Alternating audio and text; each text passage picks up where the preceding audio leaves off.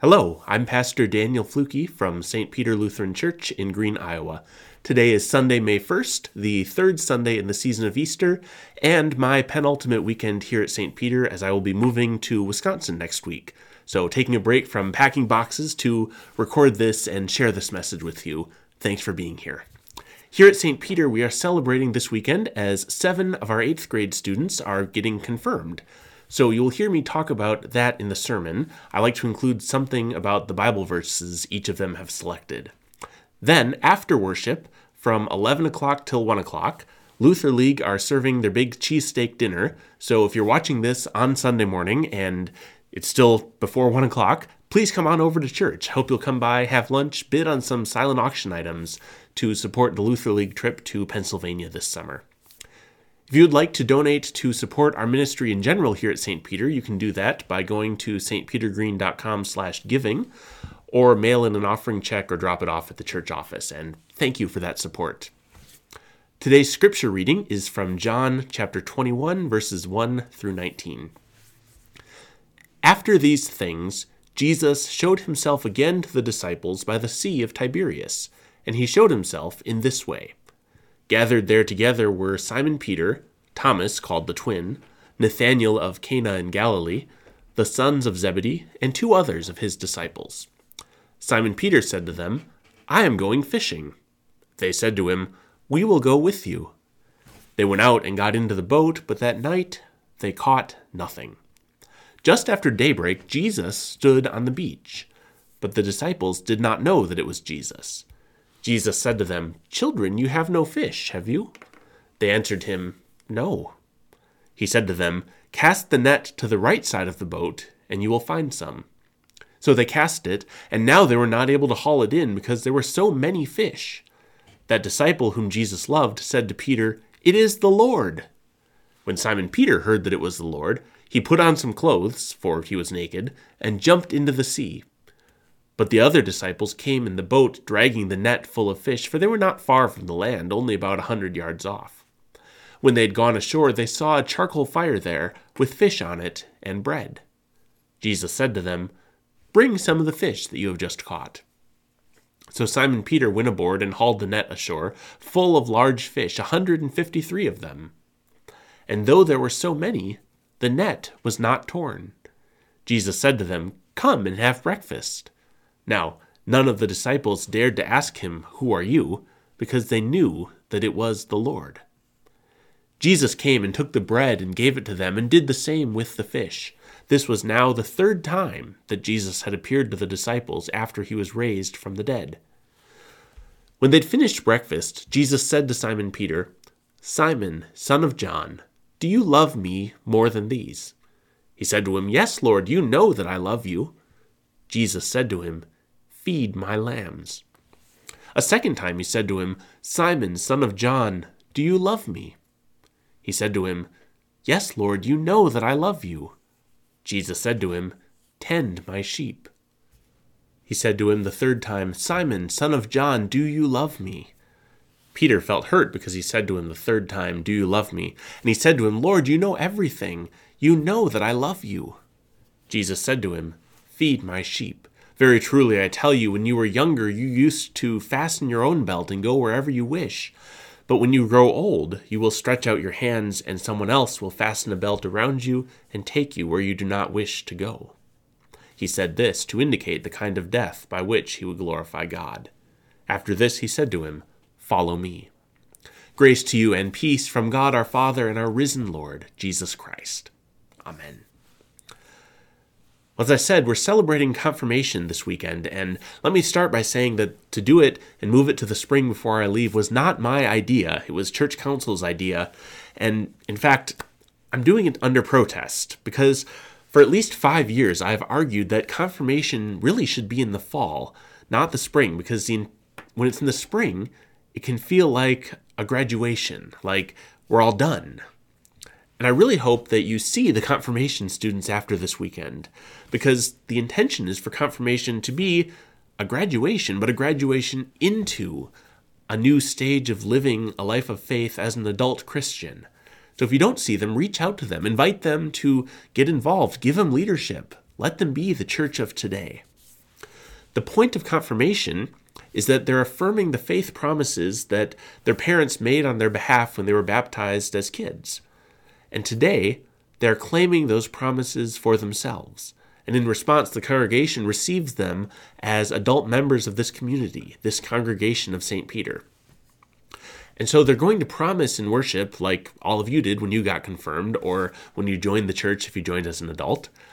They'll promise to continue in the covenant God made with them in holy baptism, to do things like participate in worship, share in communion at the Lord's table, share your faith with others, love and serve your neighbors.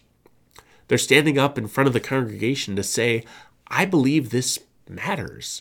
I believe Jesus means something for my life. So, as I'll tell them in the service, it's okay, even when you're saying that, to have doubts and questions and to not remember every single thing from confirmation class. I don't think any of us remember everything from confirmation class. This is not graduation. You're not done learning about faith. In fact, I hope nobody watching this, nobody here in worship, thinks that you've got it all figured out. It's okay if some weeks you maybe believe some of the lines in the Apostles' Creed more than others. But did you hear Jesus' instructions in the Gospel of John? I love this story. I wish that we'd done it last week because Sunday school did it last week and had a picnic on the beach. But this is one of my favorite stories. So we don't know exactly what day it is, but a few days after Easter, maybe even a week or two after Jesus rose from the dead, his disciples are out fishing. And they've seen him alive twice, it says. And I think that they're out fishing because they're not sure quite what to do next. They've been through this intense roller coaster with Jesus triumphantly entering Jerusalem like a conquering hero, and then he was arrested, he was put on trial in the middle of the night, and he was crucified. He was buried. And then 2 days later, he's alive, visiting with them in the house where they're hiding. But he does not stay with them, and so they're not quite sure what to do next. So they go back to what they know. And then Peter is such a fun character in this story, right? Remember, Peter was a fisherman before Jesus called him to follow and be a disciple. So Peter proposes a fishing trip. And if you know much about Peter, you might know that he's kind of impulsive in the Gospels. I don't picture him as the sort of person who would be content just sitting and meditating or whatever. He wants to go do something. Let's go fishing. And then when Jesus shows up on the beach while they're out in the boat, it's the other disciple, the one whom Jesus loved, which is probably John, the one writing the story. John is the one to look at this guy on the beach and say, hey, that's Jesus. That's the Lord. But then Peter is the one who can't wait to see him. So it says he puts on some clothes and he jumps in the lake, which, by the way, leaves the others to drag the fish to shore. Although Peter does go back to help him carry the fish from the net once they get there. But anyway, on the shore, they eat the breakfast Jesus has cooked for them. And then Jesus says to Peter, this is the heart of the story here, Jesus says to Peter, do you love me? And Peter says, well, of course I love you. Jesus says, feed my lambs. And then Jesus asks him again, do you love me? And Peter starts to get a little bit offended. Of course I love you. Didn't you see how I jumped out of the boat to be the first one to get to you? Of course I love you. Jesus says, tend my sheep. One more time. Do you love me? Lord, you know everything. Of course you know that I love you. Jesus says to him, feed my sheep. Remember, this is the same Peter, the same supposedly brave leader of the disciples, the one Jesus said, you are Peter, on this rock I will build my church. This is the same guy who on the night when Jesus was arrested and betrayed, he had denied knowing who Jesus even was. 3 times he turned away. 3 times he denied Jesus. And here, 3 times Jesus gives him the opportunity to repent. Gives him another chance. Another chance to affirm his faith, to say, yes, Lord, I love you, to say it publicly in front of others.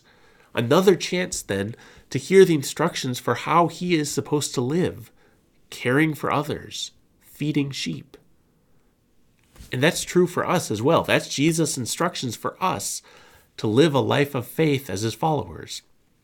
Jesus calls you and me to trust, to believe, and to feed his sheep.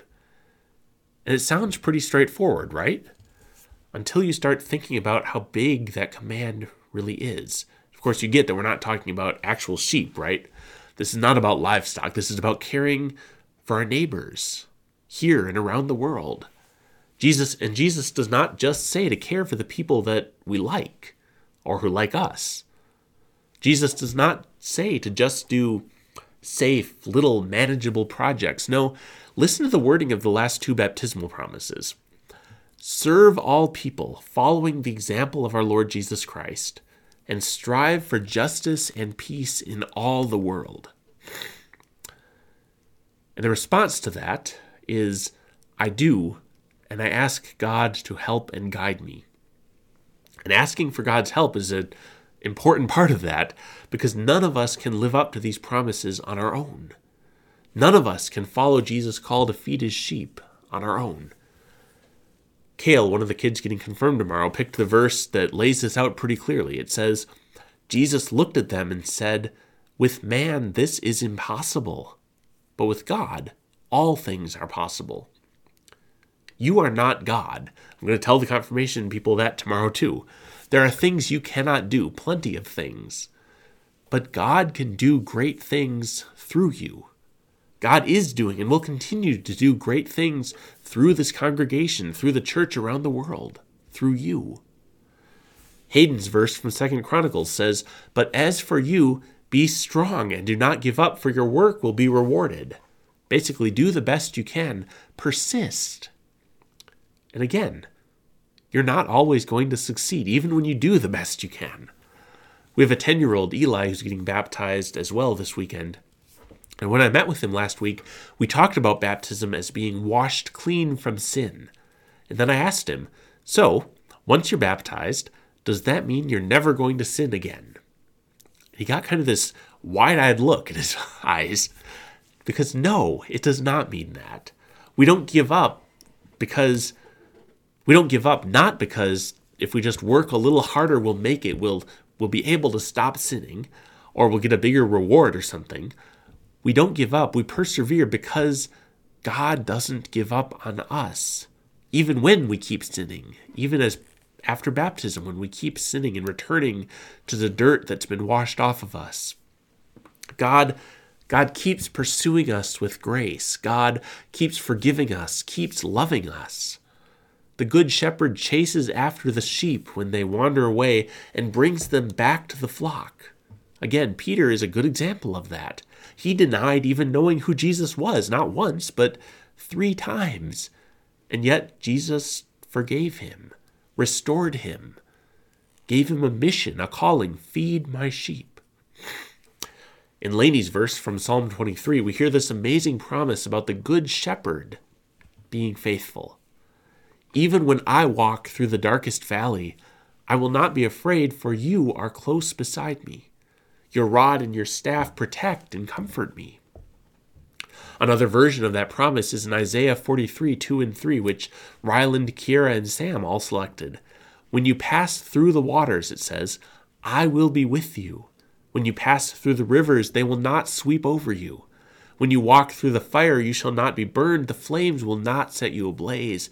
For I am the Lord your God, the Holy One of Israel, your Savior. I think it's fascinating that all 3 of them picked that same verse about God being with us through the times of trouble and chaos in life. And I think we've all needed that promise to cling to, especially these last few years. Notice that the promise in these verses is not that you will not go through storms. The promise is that God will be with you in them, that you will not be overwhelmed, that God will be by your side. Hold on to that promise. God has claimed you and knows you by name, and God is with you no matter what comes your way in this life. Sam picked the same verse, but he used a slightly different translation that talks about not getting scorched by the fires of this world. Growing up, my pastor used to say that when we love our neighbors, when we make the effort to feed Jesus' flock, we run the risk of getting burned. I hear that language of not getting scorched by the flames of this world, and I pray for all of you that your hearts will not be hardened when you get burned. When you feed someone and they waste what you've given them, or when someone takes advantage of your generosity in Jesus' name, that's okay. The point is to share God's love, to love as you have been loved. You can control what you do, how you love, not how people respond. Our job is to feed the sheep. Sawyer's verse is from Proverbs 17. A cheerful heart is good medicine, but a broken spirit saps a person's strength. And he said that he picked it because it reminds him that looking for the good in any situation is easier than letting life break you. Well, I don't know if it's easier, but it's certainly better. But it's hard. Because there's a lot of brokenness in this world. We all know that. Jesus knew that. Peter knew that. Your call, and the call given to all of us as Christians, is to look for what God is doing in the world, for the good where Jesus is acting, and to join in when God is on the move. Feed my sheep, says Jesus. May God bless you with joy, strength, and perseverance in your life of faith, today and always. And may the peace of God, which passes all understanding, keep your hearts and your minds in Christ Jesus our Lord. Amen.